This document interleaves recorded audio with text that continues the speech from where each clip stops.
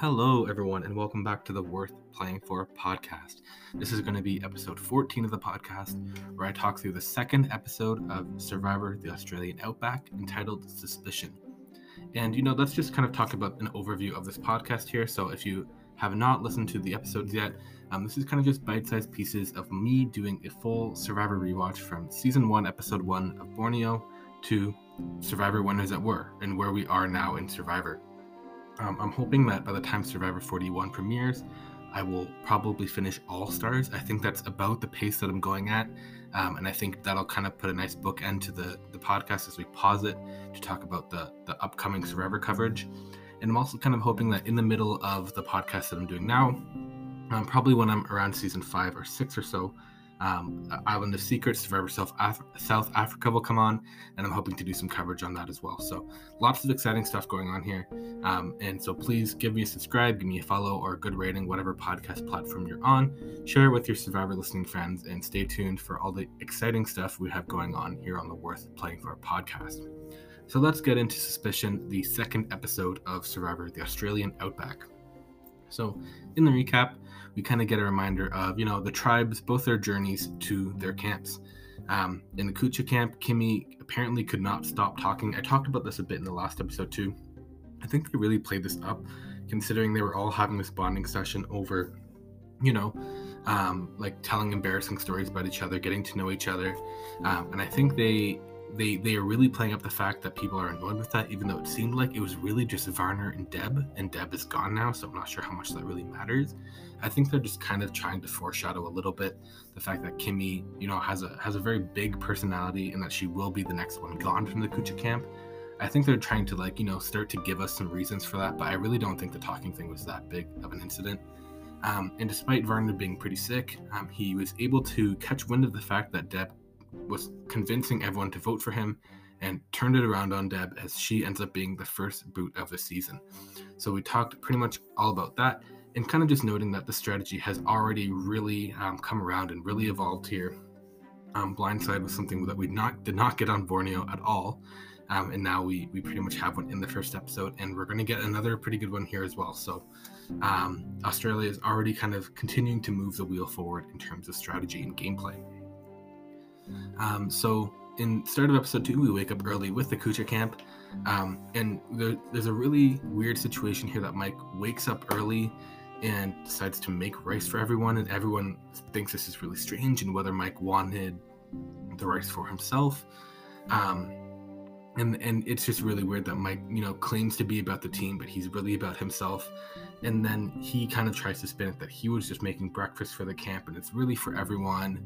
And then, he kind of finds it weird that no one is liking this or appreciating this, but he never really decided with the team that he was going to wake up early and make rice. He kind of just decided that on his own, and then is weirded out when no one appreciates this.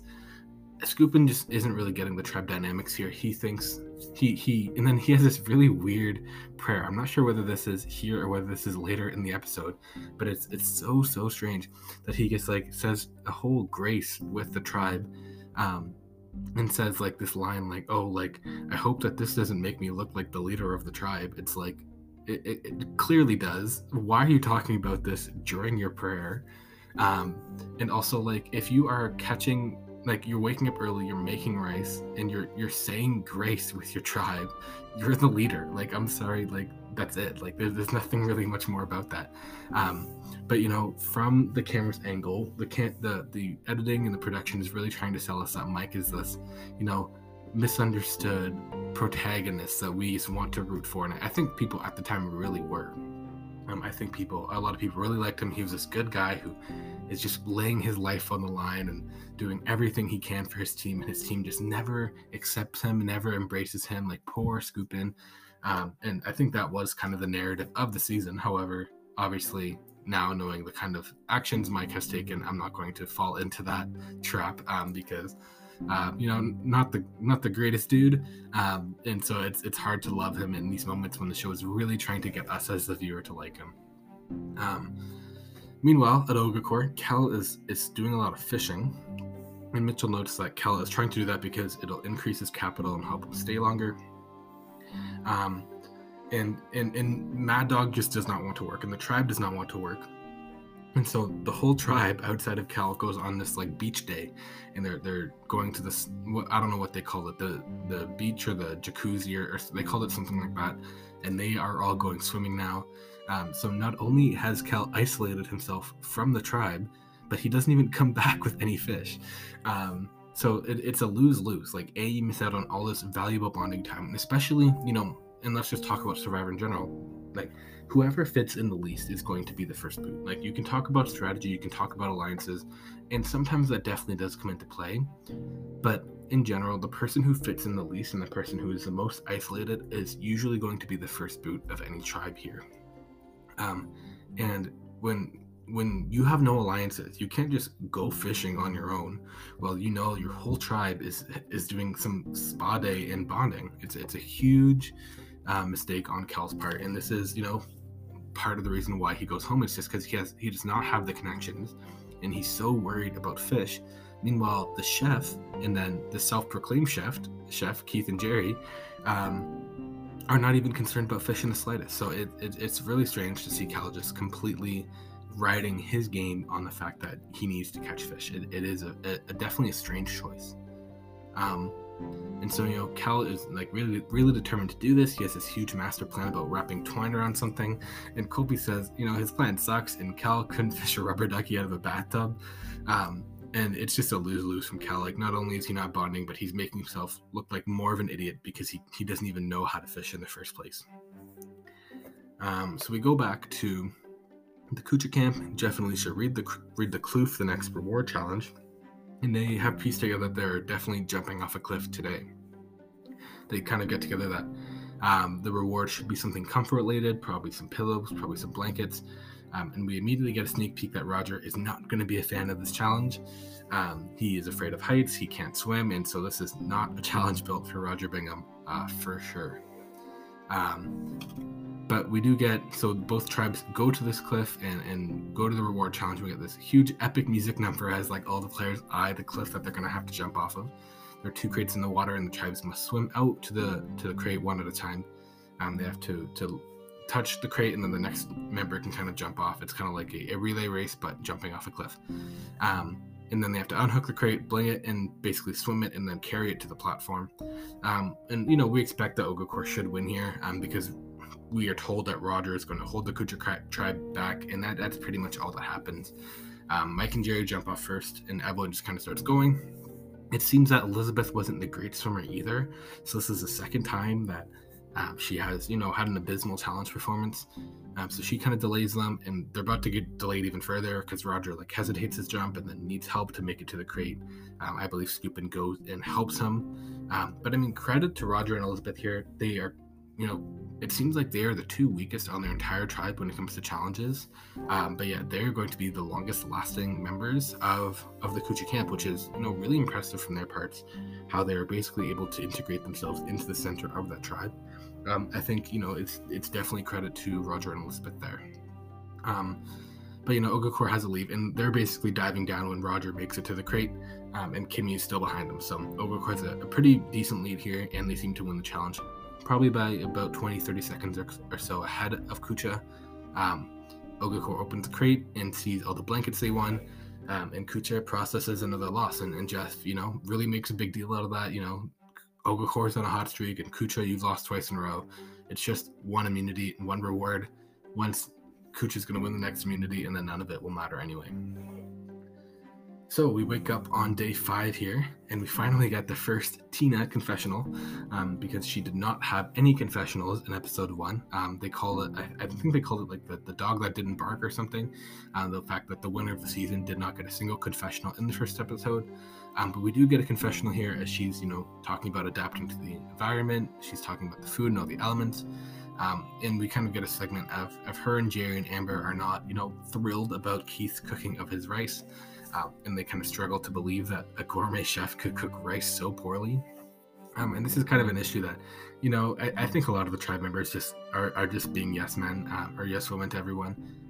When Jerry's complaining about Keith, they're like, yeah, Jerry, for sure. Like, that rice is awful. But then when, like, Keith is like, oh, I cooked the rice. Did you like the rice? They're all like, oh, rice is rice, man. Like, it's fine. So I don't think everyone cares too much about, the status of the rice. Obviously, Amber is going to really enjoy the tortilla that Jerry makes. But I really don't think they care too much about the rice. But obviously, who does care? Jerry. So she completely kiboshes Keith's plan to make the rice, and instead wants to make tortillas for the tribe with flour and water. Keith, he seems pretty embarrassed, but he says, he doesn't care. Someone's got to do the manual labor. So if she wants to take over the cooking, I'm glad to take over the hauling of wood. And I think this is a good move for Keith. It's definitely not worth it for him to get into a conflict with Jerry. So just brush it off. Just move along and contribute to the tribe in another way. I think it's good for Keith. And Jerry is continuing to make herself a bigger and bigger personality, which will involve her being a bigger and bigger target, which we're going to see even as soon as this episode. But in terms of Jerry, she seems to have a big win. The camera's giving her some love. The editing is giving her some love. She had a big win today. She seems to be in everyone except for Keith's good books, as she gave them all a win. They needed some good food. She gave them a tortilla. But everyone also kind of feels bad for Keith because he was the chef and now Jerry has taken over. But in general, Jerry definitely comes out of this looking pretty good. She looks like the tribe hero for making everyone tortillas. So over at Kucha, this is actually when we get Scoopin's big grace thing about the fish. I wanted to try and copy and paste Mike's exact grace, but I couldn't find it. But it's just hilarious how he sits everyone down. He's like, I hope, dear God, I hope this doesn't make me the leader of the tribe, but thank you for the fish amen. It's like, why? Why would you say that? It doesn't make any sense. And Scoopin, his whole survivor identity is just surrounded on him being the leader of a tribe. And I don't really think anyone outside of Carter in the Philippines actually buys into any of this. They just kind of drag him along because he's a doof. He's going to do stuff. He's going to put his heart and soul into the game, but he's not even a threat in the slightest. But Kimmy and Alicia, we already see that Mike is definitely not in charge as he thinks he is. Because the tribe dynamics in Kucha right now is kind of, Mike is on his own. He's kind of an island. It seems like Kimmy, Alicia, and Jeff are kind of a three. They kind of seems to be the young popular people, kind of getting a bit cliquey. We have Elizabeth and Roger, who have a pretty close relationship already. And then who's left in the tribe? Oh, we have Nick. I have no clue what Nick does. I'm assuming he probably hangs out with Kimmy and Alicia and Jeff, but I could not even tell you Nick. I don't even think we saw him in this episode outside of him being in the Gray Circle. But so at Ogakor, we then go back, and this is the big jerky gate of Australian Outback. This is, one of the things that the season is remembered for. It's going to be a pretty big issue. I think in Africa, this is going to come up again. People trying to smuggle food into Survivor. It seems like Cal did it. We'll talk about it in a sec. But so the cameras didn't catch it. But 5 minutes ago, Jerry reported to the tribe that she saw Cal eating beef jerky. And everyone's like, oh yeah, I totally saw him chewing. And Jerry has now managed to convince them all that Cal has a secret stash of jerky. While Cal was away, they looked through Cal's bag and they couldn't find anything. And this is kind of what sways Mad Dog over. Mad Dog will then get butthurt and say they didn't have any right to go through Cal's bag. He was innocent. Jerry was a bully, yada, yada, yada. But the rest of the tribe now just thinks that Cal has it in his pocket. And somehow Cal overhears this and then comes running back to camp. And he comes back to camp and tries to convince everyone it was not jerky, it was just grass. And Jerry has a pretty good confessional. She says, in order to shove grass into your mouth, you need to go get grass. And I don't think you get grass out of your pocket. Which was just hilarious and totally the right read. And, it's not necessarily clear who's right between Jerry and Cal here. But Cal is going to show his cards in a bit here when he offers his razors for the tribe to use because the girls were complaining about their legs not being shaven. And Jerry reads this completely correctly, that she's like, if you were offering us the razors, it's a huge tell that you are guilty and that you feel like you need to make up for something. But if you have just been accused and you're truly innocent, then you don't have anything to make up for. I would give Cal the benefit of the doubt as well, but the thing is, he's clearly guilty here. He felt the need to run back to camp in order to plead his case and then offer everyone the razors. So I think all signs are pointing to Jerry being right here, and that Cal definitely was guilty of something. And so yeah, Mad Dog is not feeling happy with this. She thinks that no one had any right to go through Cal's bag. She asks them to apologize, and they just say straight up no and laugh in her face. And then Marilyn kind of starts to feel bad for Cal, and we kind of start to see some signs of like the popular kids forming over at the Ogre camp. This clique we see a lot of, especially Jerry, Amber, and Mitchell hanging out. Colby's kind of in there. Tina's, kind of like the soccer mom of that group. So we kind of start to see that five hanging out. Keith is a little bit on his own. He's got a good relationship with Colby, but that's pretty much as far as it goes. But we definitely start to see this young clique taking root over in Ogre. So that's pretty much it for day 5. And then on day 6, they get a notice of an immunity challenge, and they're all anticipating eating grubs and bugs. Kimmy, is immediately in her head about things. She's a vegetarian. She doesn't want to eat any land-dwelling animals. So she is not thrilled about this challenge. She hopes that maybe she can get one of the easier ones, like a chocolate bar or an apple. And Alicia, I think Alicia has the right read here. She says, I respect Kimmy's morals, but you can't come into a game with a list of things you aren't going to do. And that's kind of it. I have nothing against vegetarians, but if I had a vegetarian on my tribe and we had to go eat meat for a challenge, I'd be a little upset too, because you want to come into Survivor doing anything that it takes. And Alicia's got the right read here. Even on the second season, she knows that, you got to come into this game doing whatever it takes to win. And the fact that there's someone on her tribe that is not willing to do that for whatever reason, morals, whatever, she's not willing to do whatever it takes to win, and that is upsetting to the rest of the tribe. And Mike says, if Roger can jump off a cliff and swim, then Kimmy can eat. But Kimmy, she's comfortable resting her life on the game for this, or her life in the game on this. She's not going to break her morals. If that's what sends her home, then that's what sends her home. It sucks from Kimmy, but I respect staying true to who she is. I'd much rather her take one stance and then be wishy-washy about it.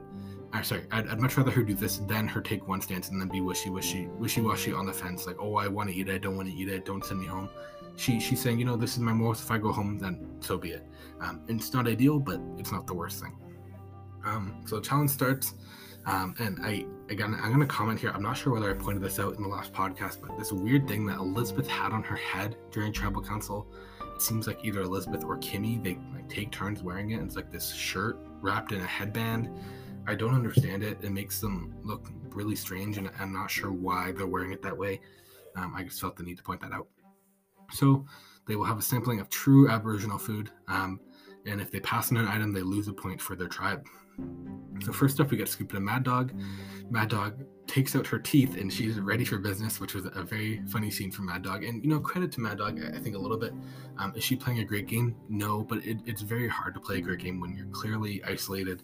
She's on a tribe with Colby, Amber, and Jerry, and she is like a retired police officer who's like 60 years old, right? So it's definitely tough to fit in. Credit to her for making it as far as she does and being kind of embracing that and being a character, but unfortunately she's just going to be a liability. But what we do get of Mad Dog is good. Well, we have it for sure. Scoopin eats the food pretty handily. Mad Dog struggles, but eventually pulls it out. We then get Kimmy and Keith eating, I forget what I think it's a cow brain of some sort. Kimmy just straight up says, I'm not doing it, while Keith eats it pretty easily. So everyone's pretty disappointed with Kimmy, but she seems even more upset with herself as well. This is obviously not what she wanted, not great circumstances. Nick and Jerry get a shellfish. Nick does it, and when Jerry's struggling to do it, Jeff now breaks out the countdown, which I found kind of strange, that Jeff now feels the need to count down when he didn't for anyone else. But Jerry is able to get the buzzer beater win here. Kel and Elizabeth get to eat an apple slice. Jeff and Mitchell eat larva. Amber and Alicia get some sort of bug, and they both kind of pick at it. Alicia goes a little bit more full send while Amber kind of picks away at it. Amber is able to pull it out though. Big win for the eventual Survivor winner, Amber. Colby and Roger get the candy bar, which is hilarious how the two toughest guys in the game get the candy bar.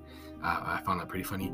And then Scoop and Tina go, and Jeff really puts the pressure on Tina, saying, you gotta win this, or if you win this, your tribe will go. Be safe, and if you lose this, it'll go into overtime. So he's really putting the stakes on Tina. And then they revealed to get tripe, which I don't think was a huge deal. Like that's kind of in like pho and a lot of soups. So I didn't think that was a big deal, or maybe it's just not a big deal now. But I did think it was kind of not that rare thing. Scoopin eats it no problem. And while Tina's trying to get this tripe down, Varner is like making yak noises in the background. I would have been pissed if I was Okafor, if I was Tina, and I saw Jeff doing that. I would have been pretty pissed. But it ends up working as Tina yaks out the tripe. And then we do it overtime. Kimmy and Tina do have a sudden death overtime here as a worm. Kimmy is pretty hyped, and she does end up eating the worm. Big dub and a big redemption for Kimmy and the Kucha tribe as Okafor gets sent to tribal council. So we get a couple confessionals going into the council back at Okafor. Colby recaps the conflict between Keith and Jerry, saying how that's kind of the focal point of the tribe right now.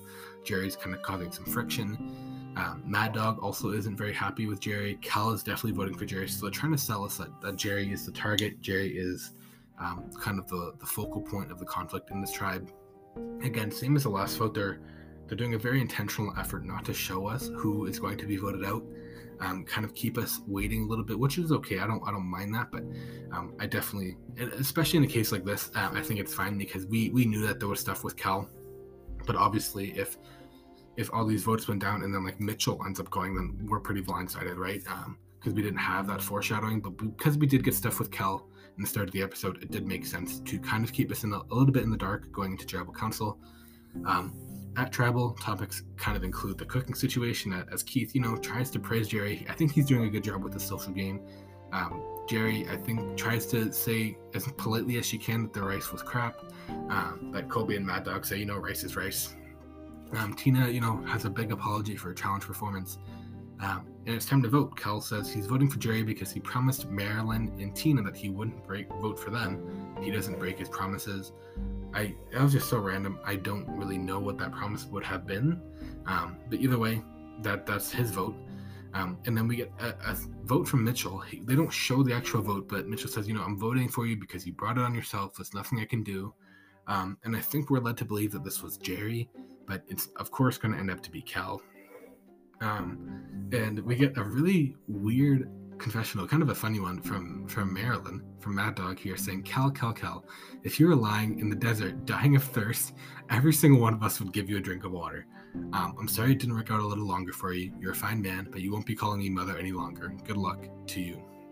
And so obviously, I'm assuming that this is Sue, Snakes, and Rat speech kind of making a reprise here in Survivor Australian Outback. Obviously, Sue said, if you were in the desert dying of thirst, I would not give you a drink of water. And here, Mad Dog is saying to Cal, if you were in the desert dying of thirst, every single one of us would give you a drink of water. I'm not sure why that was necessary to say in your confessional, but I mean, as long as it was an intentional reference, I'm fine with it. And Cal seems to be in a bit of a disbelief as he is unanimously voted off the island. He plans his one vote on Jerry. That will obviously be a little bit of a focal point in the merge episode because they have to make sure Jerry does get the immunity here. Because of the whole thing where past votes are the tiebreaker, so Jerry getting this one vote is not good. That's kind of the downside of Jerry here, that this is a good episode for her. She does well socially here, but because she's just such a big player and a big personality, if Cal needs to throw his vote somewhere, he's going to throw it on Jerry because he has no conflict with anyone else. And she was the one who painted him as this liar for the Jerky Gate. So I think Jerry does good here, but sometimes it's better to do less good from a background than more good out in front, right? And someone like Amber, Mitchell, even Colby, you can say, they're just chilling. They're just laying back. They're letting things happen. And I think that's, at least in the early days, that's probably the better way to go here. And so Jerry says, Cal, you made it way too easy to cast this vote too early in the game, and it's sad because today you were really great. You were helping us out. You were very personable. You had a lot more to say, and I wish you had done that from the very beginning, but you didn't. Good luck. And Cal's gone. That's Cal's run in the game. I know he was a couple of people's winner picks. He was a pretty beloved character going into the season, but obviously a little bit of a dud in terms of strategy on this season. Not a huge personality. Isolated himself from the group. I think he probably had high hopes for him in the game, but none of them materialized as he has a short run here on season 2.